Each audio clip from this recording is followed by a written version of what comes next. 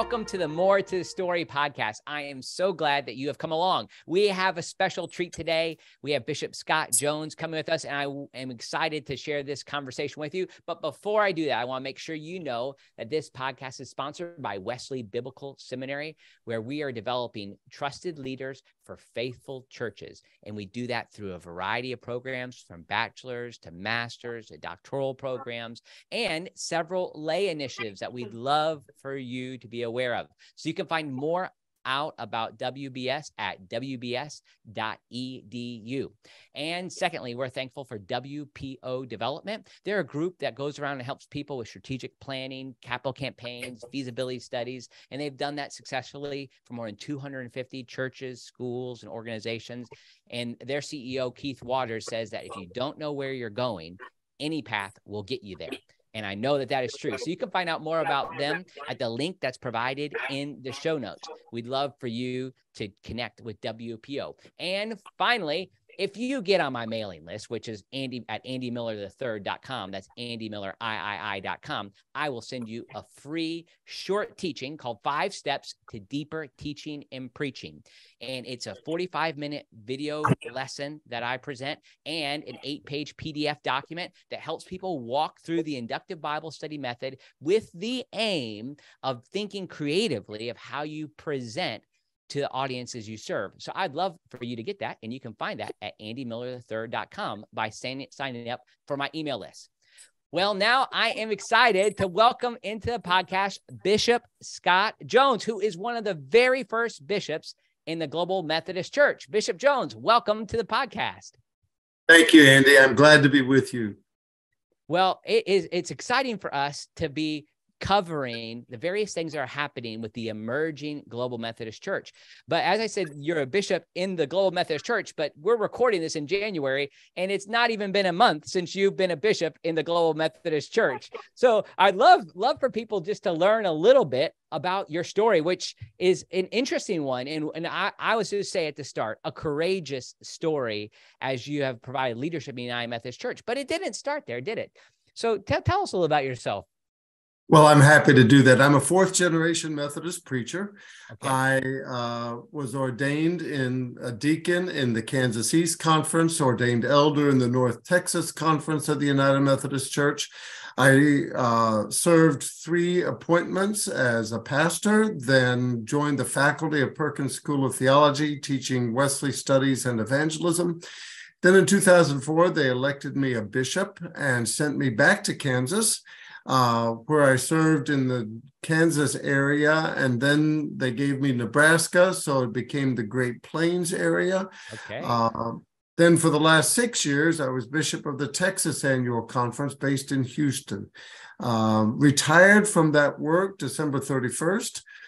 The last few years in the Texas Annual Conference, I presided over their process of allowing churches that needed and wanted to disaffiliate to do so graciously.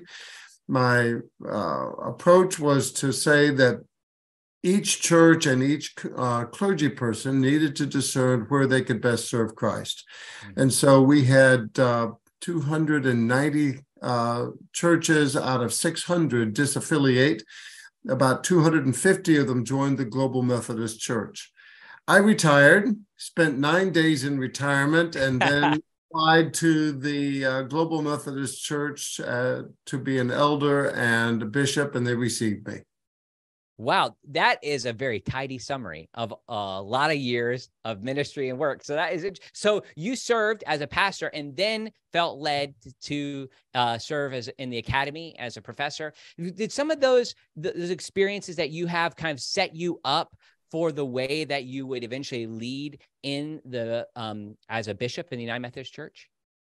Well, I think so. Charles Wesley wrote a hymn that included the line, "Let us unite these two so long disjoined, knowledge and vital piety." Yeah. So that all the years I was a pastor, I was teaching at Perkins. And all the years I was on the faculty of Perkins, I was involved as a leader in my conference. So keeping one foot in the academy, one foot in the local church struck me as a calling that fit who I was as a person, but also maximize my contribution in both places. part of the office of bishop is to be a teaching leader of the church. Right. If you look back at Christian history, many of the great scholars were also bishops. And so figuring out how to do that in the 21st century is an interesting chore. I will admit that my scholarly work has diminished. At one point, I was asked to be the editor of volumes 5 and 6 of the Wesley Works Project. Wow. The explanatory notes on the New Testament. But then I became a bishop and realized I just can't do the same quality of academic work that I used to do. Okay. And so they replaced me, and that was the right call. Wow. Well, and those who know that series know that's like making it to the Super Bowl, I would say. Well, like to be asked to do that. Tell us about your scholarly work, just in a nutshell. I'm most familiar with the edited version of your dissertation, John Wesley's Conception and Use of Scripture. But was it mainly around John Wesley studies or Methodist studies? Yes, I also wrote a book on United Methodist doctrine with the subtitle The Extreme Center. Wow. And then I wrote a book on evangelism that's a textbook for some seminaries and evangelism courses.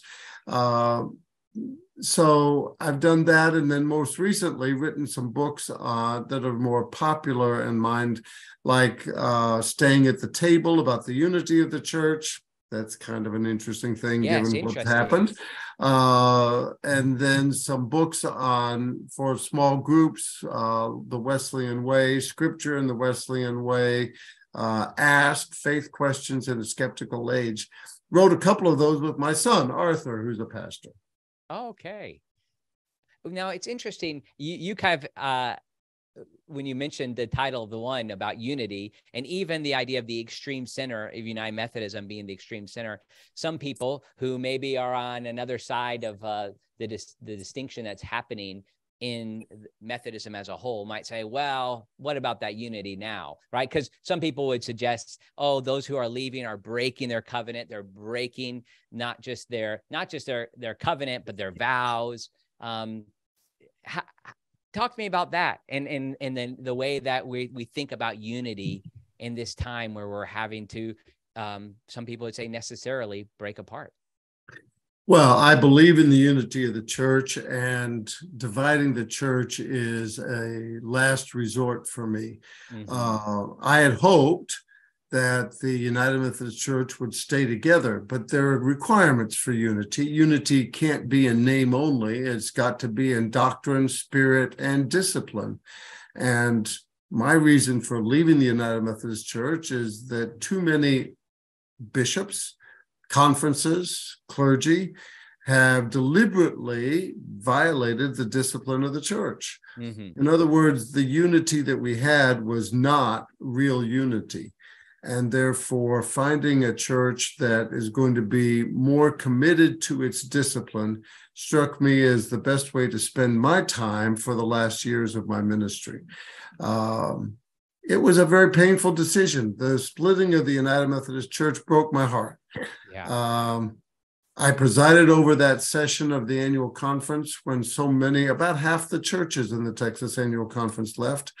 And quite frankly, when the conference adjourned, I sat down on a chair and just sobbed. It was a very, very painful event for me because I did not sign up to preside over the disaffiliation of the church. Right. I wonder, like, as somebody who studied Methodist history, and of course, like in the 19th century, there were all sorts of breaks within Methodism and branches, and many of the denominations that we serve here at Wesley Biblical Seminary are part of that. And the denomination I'm a part of, I grew up in, the Salvation Army, was William Booth had served in the Methodist New Connection. So there have been breaks through the years, but sometimes those are just missional emphases. But I'm curious, with your service and your scholarship, did you see this coming? Did you think that this could happen, or when did you realize that the break was inevitable? I saw something coming 6 years ago. Okay.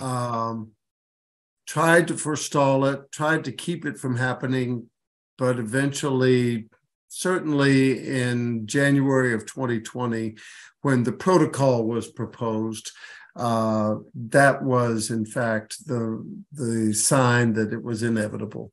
Mm-hmm. And so you then, as a leader, my job as the United Methodist Bishop was to help the inevitable split go as smoothly and graciously as possible so that both expressions of Methodism could be as strong as possible on the other side.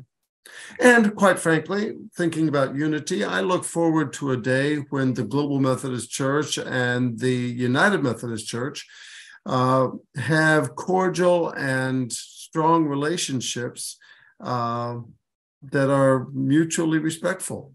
Sure. It'll be a while before that happens. Too many bad things have been said, and too many strong feelings will prevent that anytime soon. But I look forward to the day when that happens. Sure. I mean, there's a shared history, and still, like, I'm sure it's like some of the things that you did in your scholarly work, those things will continue. Like the people who stay in the United Methodist Church will still be colleagues who are studying similar things. But the break does suggest something that is worth breaking over. And this is the challenge. And at Wesley Biblical Seminary, probably about the time this podcast comes out, we're hosting a conference that's trying to deal with this question, whether or not God's gift of human sexuality represents Christian dogma, or if it is mere opinion. And, we often use the distinction between opinion, doctrine, and dogma. And we're bringing together a team of scholars to help us think through this. Right? Like, is it a necessary requirement? And I think where it practically comes to me, where it works out in my life, is when people will say, well, Andy, you just have to realize and just deal with the fact that faithful Christians disagree on this type of question. And that's a hard one for me to answer. I imagine that that's something you've heard a lot. How do you respond to that, Bishop? Is it just faithful Christians just disagree here? Well, if sanctification is a strong emphasis of Methodism, a disagreement about sanctification at the heart of what it means to be a mature Christian is probably a bigger deal for Methodists than it is for some others. And so, especially in a hypersexualized culture like we have in America in the 21st century, disagreements about entire sanctification loom large. And that's why this split does, in fact, make some sense. Now, there are other issues that have been identified. There are disagreements about Christology, about biblical interpretation. And while they don't rise to the level of official United Methodist doctrine, it's pretty clear that the United Methodist Church does not enforce its doctrinal standards with any regularity or consistency. And therefore, having a church that is more narrow in its tolerance of doctrinal diversity is very appealing to me. Now, you say there hasn't been like accountability, so to speak, across the denomination. But I imagine you upheld that accountability when you were serving as a bishop. And I've heard that you have, but I'm curious, like, what was it like for you to be serving with other bishops when you get together with the other bishops and you knew they weren't? This is how did those conversations go? You might not be able to let me in all the way to the inside, but I'm just curious because you're taking that role seriously. You're taking the charism. I love thinking of like that of Methodism seriously. And I suppose they would say they're taking it seriously as well. I need to be fair, but at the same time, if you're not going to uphold the shared covenant community, like the identity of the organization, then, or discipline, that's what I'm looking for, then what are you? Let me into that conversation. What was it like for you dealing with these other bishops? There were no conversations. Hello. Each bishop was seen as running his or her own area, and other bishops didn't interfere with how you did that. So that each bishop ran his or her own area their own way. And the lack of mutual accountability among the bishops to the council, to the College of Bishops, was part of the problem. Wow. Okay. So there was no, is there structurally any way within United Methodism for there to be accountability, or is it just something that pragmatically doesn't happen? Bishops are accountable to their jurisdictional conference and the jurisdictional episcopacy committee, and it just didn't happen there. Wow. So that's in part how we got here, how we got to this. That there wasn't when a conference would go in a certain direction theologically and decide that they weren't going to uphold the discipline, they would elect a leader who would then be in a position. If a preacher published heresy, which has happened, and a complaint was filed over that publication, and a bishop dismissed the complaint, nothing ever happened to the bishop. There was no mechanism for holding that bishop accountable for his or her failure to hold those people accountable that way. Mm. So many in the debate, it was often said, United Methodist doctrinal standards are not changing. That's true. It's the lack of enforcement of those doctrinal standards that, if a preacher published and preached Unitarianism, that Jesus was just a good man who happened to get a few things right, then nobody else would come alongside and say, that's not in accordance with our doctrinal standards. But the preacher, if the bishop was protecting him or her, nothing would happen. So you bring up the doctrinal standards. I'm curious how that's going to be different in the Global Methodist Church. And then also the same thing, what you just addressed, like a bishop protecting a pastor, even the idea of a guaranteed appointment. Could you highlight those two things for me? So the doctrinal standards, I know these are big questions, doctrinal standards, and then a guaranteed appointment. I think the mechanisms for enforcing doctrinal standards in the Global Methodist Church are not yet clear. Okay. We're working on this. It will happen. I believe it will happen. I believe that we have a church that's more focused on fidelity to its doctrine. And yet, were somebody to violate those standards, we'll just have to see how that works out over time.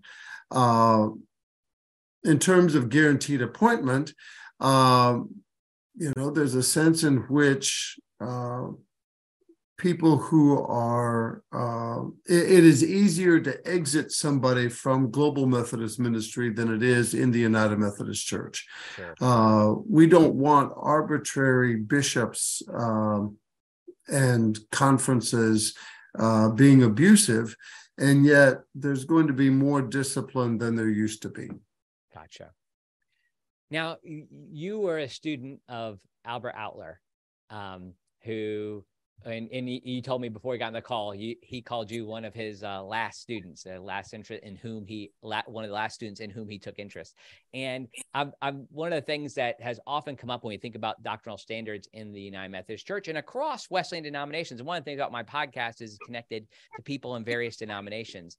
And one of Albert Outler's unfortunate legacies finds its way into conversations regularly, and that's the Wesleyan quadrilateral.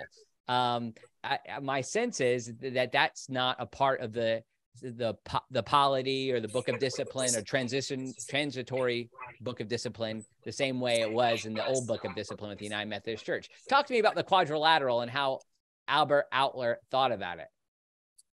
Well, I believe Albert was misunderstood. Billy Abraham, my close friend for decades, and I disagreed about this because I think the Wesleyan quadrilateral, if properly interpreted, has a lot of good things to say, and that Albert was misunderstood by the church, partly because he didn't express himself in ways that would have prevented misunderstanding. For example, he talked about doctrinal standards as landmark documents. He once told me that what he had in mind there were the buoys in the Mississippi River that guided the safe channel so that you wouldn't run aground and have a shipwreck. And that you would navigate within those buoys in order to stay where you're supposed to be. Well, if the landmark documents are that way, that's a proper function for doctrinal standards. On the other hand, people took landmarks to be the kind of thing that you saluted as you went past and went on to a different direction, totally ignoring them. That's the kind of misunderstanding that happens. I tend to believe that experience and reason and tradition are in fact good tools for interpreting an authoritative scripture. Right. Albert did not want to get into changing the doctrinal standards because that process is cumbersome, and rewriting the articles of religion, for example, would have probably resulted in something worse than what we got. Wow. And so his vision was not to tamper with those doctrinal standards, but to offer a document that would interpret them well. So that the 72 discipline had a statement that gave too much room, our theological task it was, gave too much room for supplementing and supplanting the doctrinal standards. And Albert was disappointed about that. Then you have the commission that came along between 84 and 88 with Dick Heitzenrater as the primary author that once again restored a commitment to the primacy of Scripture. Ted Campbell and I, along with some others, worked hard at sort of re-envisioning the Wesleyan quadrilateral in ways that would respect the authority of Scripture and yet recognize that all of us use reason and some portions of tradition and our own experiences to interpret Scripture well. So I tend to be more sympathetic to Albert Outler on the quadrilateral, and in fact was one of the 5 authors of a book. Stephen Gunter was our main editor for that book that tried to see the quadrilateral in a positive light. Right. I think it was an article or something that you wrote where you highlighted one of the abuses of it, maybe, and it was a newspaper article where somebody said, well, I ran it through the Wesleyan quadrilateral, and the church's position loses 3-1. Was that, well, was that scripture law 3-1. Yeah, yes, sorry. I did say that because it had been said to me. And one of my students once said to me, he became a Methodist because you could believe anything you wanted to and drink beer. You know, that's not my understanding of the doctrinal standards. And, you know, as a bishop, I asked all of my ordinands, have you studied our doctrines? Do you believe they're in harmony with this Holy Scriptures? Will you preach and maintain them? That's what I'm after. Yeah, I love that. That's really helpful. I appreciate you kind of providing more nuance to that, and also with your own experience and your own writing in that work. Okay, I'm interested too. And we've talked about some of the challenges that you've had to work through, you crying at the end of a conference and having to realize, like, this is not what I felt I would be doing. But yet there still is some hope, I think, in this moment in Wesleyanism and with the emergence of the Global Methodist Church. At least I think so. Could you talk to me about what's exciting to you about this moment in Methodist history? I am excited about being part of the Global Methodist Church. This is traditional Methodism without the baggage. And yet, I'm writing an Episcopal address for an event next, it's going to be done in 2 days. I'm going to tell people that we've learned some bad habits over the last 50 years as United Methodists. And we've got to recommit to a missionally focused, disciplined organization. When I was bishop, half of my churches in the Texas Annual Conference had 0 professions of faith. Wow. That's just not a Methodist practice that ought to be permitted. And so we've got to learn once again, what does it mean for a local church to be evangelistic, to be engaged in reaching people for Christ, to offer a pathway of discipleship that leads people from prevenient grace through just convincing grace and justifying grace on to entire sanctification. That's what we say we believe. Let's start practicing it. But that means that congregations that have become a club for the benefit of their members need to face outward, so that the Global Methodist Church is participating as a sponsor for a conference at the Woodlands called Beyond These Walls. That's exactly what we've got to do. We've got to take the gospel beyond these walls and be involved in changing people's lives. That's exciting to me. And I think this new denomination provides an opportunity for getting rid of our bad habits and recommitting to faithful discipleship for Jesus in the 21st century.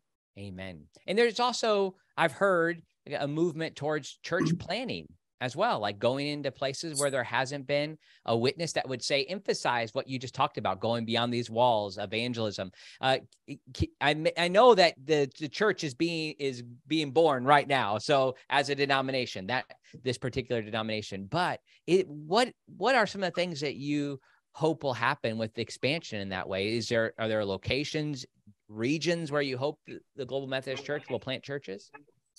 I think we're open to looking for every opportunity that God has put on our hearts and puts in front of us. The crucial part is that planting a church requires a certain, not only theological commitment, but a certain mindset, almost an emotional intelligence that says you feel called to engage people you don't know, talk to them about Jesus, and invite them to become part of a community of faith. So we need to identify church planters, and I'm excited about supporting such people. It's probably not something for a 68-year-old scholarly type to do. I wouldn't be a good church planter at this stage in my life, but I sure want to find people who are gifted in that way and then support them and give them authority and permission to go forth and reach people for Christ. Yeah. Wonderful. That's exciting to me. I'm interested to hear your response to some of the arguments that have come against the Global Methodist Church. Like maybe you've heard, maybe there's some popular myths out there about what the Global Methodist Church is that are just flat out wrong. Are there some of those things you'd like to respond to, or some of the things that you see people characterizing the Global Methodist Church in a way that just isn't true? If you hate LGBTQIA plus people, don't join the Global Methodist Church. We want to love everybody. We want to welcome everybody. At the same time, we're going to hold to some basic commitments that have characterized the United Methodist Church throughout its whole existence. And so we're going to hold to a traditional biblical understanding of marriage and human sexuality. That's the extreme center of holding two things in tension that other people see as hard to manage. I think the Global Methodist Church is not going to be a white Southern entity. We have African American churches. We believe women can be in ministry. We're committed to diverse leadership. We are already looking at building partnerships with other Methodist bodies around the world, not just in central conferences of the United Methodist Church, if they join us, but reaching out to some other Methodist bodies so that we can create the kind of denomination that will be attractive to them. This is going to be a leaner denomination. We won't have the same overhead that the United Methodist Church developed since World War II, and that's attractive to me as well. So there needs to be a distinct effort by leaders, and I'm engaging that right now, of portraying the Global Methodist Church as a missionally focused, grace-filled, loving community of faith, aiming to reach people for Christ. That's my vision of it, and I hope to work hard on social media and in other venues to explain that's who we really are, and not necessarily allow others to call us names and portray us inaccurately. Right. Well, I'm excited to see what that will be. I mean, as you guys come together and continue to develop the structures to make that happen. When you say, I'm curious, I know it might not be definite what it could be, less overhead. Is there a kind of a goal for a number or percentage that will be the typical apportionments or tithe from a congregation? I know tithe isn't exactly the right word, but some denominations refer to it that way. Well, the national apportionment will be no more than 1.5% of the operating income for our local church, and currently is set at 1%. Each provisional annual conference sets its own rate, but again, there are caps there, and so some of them are being set at 3%, 4%, 5%, so that a local church's connectional funding will be no more than 6.5%. That's a lower level than the United Methodist Church has developed over time. So I think that, and that means that more decision-making is pushed down to the local church, so that how they're engaged in mission work, we'll be naming trusted mission partners to work through, but there will not be the same level of top-down, you must be a part of this, that some people have experienced in the past. Right. And that's been a concern for some people, is the nature of some of their tithing, the money they give to their local church, then going to support things that seem antithetical to the gospel. That some people have felt that way for sure, that they don't want to continue to support it. So it's encouraging to think of that being left to the ability of local congregations to be able to decide how they'll be able to find mission fits for them. It also, one of the things that's coming too is that congregations will own their buildings, right? There will no longer be a trust clause. That's correct. And we think that that gives an opportunity for local churches to feel more control over it. Some conferences in the United Methodist Church have had required insurance programs that you had to participate in for liability and fire. We think such insurance is important, but each local church ought to figure out how to do that for themselves. Yeah. These are all like these little fixes that I think are so important, like what makes it an exciting time, missionally, theologically, but also administratively, to be able to clean up some of these challenges that have existed for a long time. We're excited at Wesley Biblical Seminary to be able to, serve the Global Methodist Church. We're like with other seminaries, coming alongside and wanting to, we've applied. It seems like we'll be in a position to be able to serve the church, but it fits right in with who God's called us to be as Wesley Biblical Seminary. I'm glad to say that those of you who are listening to this, Bishop Jones will be our commencement speaker for 2023. So we're looking forward to having you in May to be at our commencement. I'm looking forward to it as well, and to getting better acquainted with Wesley Biblical Seminary as a trusted partner for the Global Methodist Church. Amen. Well, I always ask Bishop Jones at the end if there's more to the story of my guest. So is there more to the story of Bishop Scott Jones than is typically told?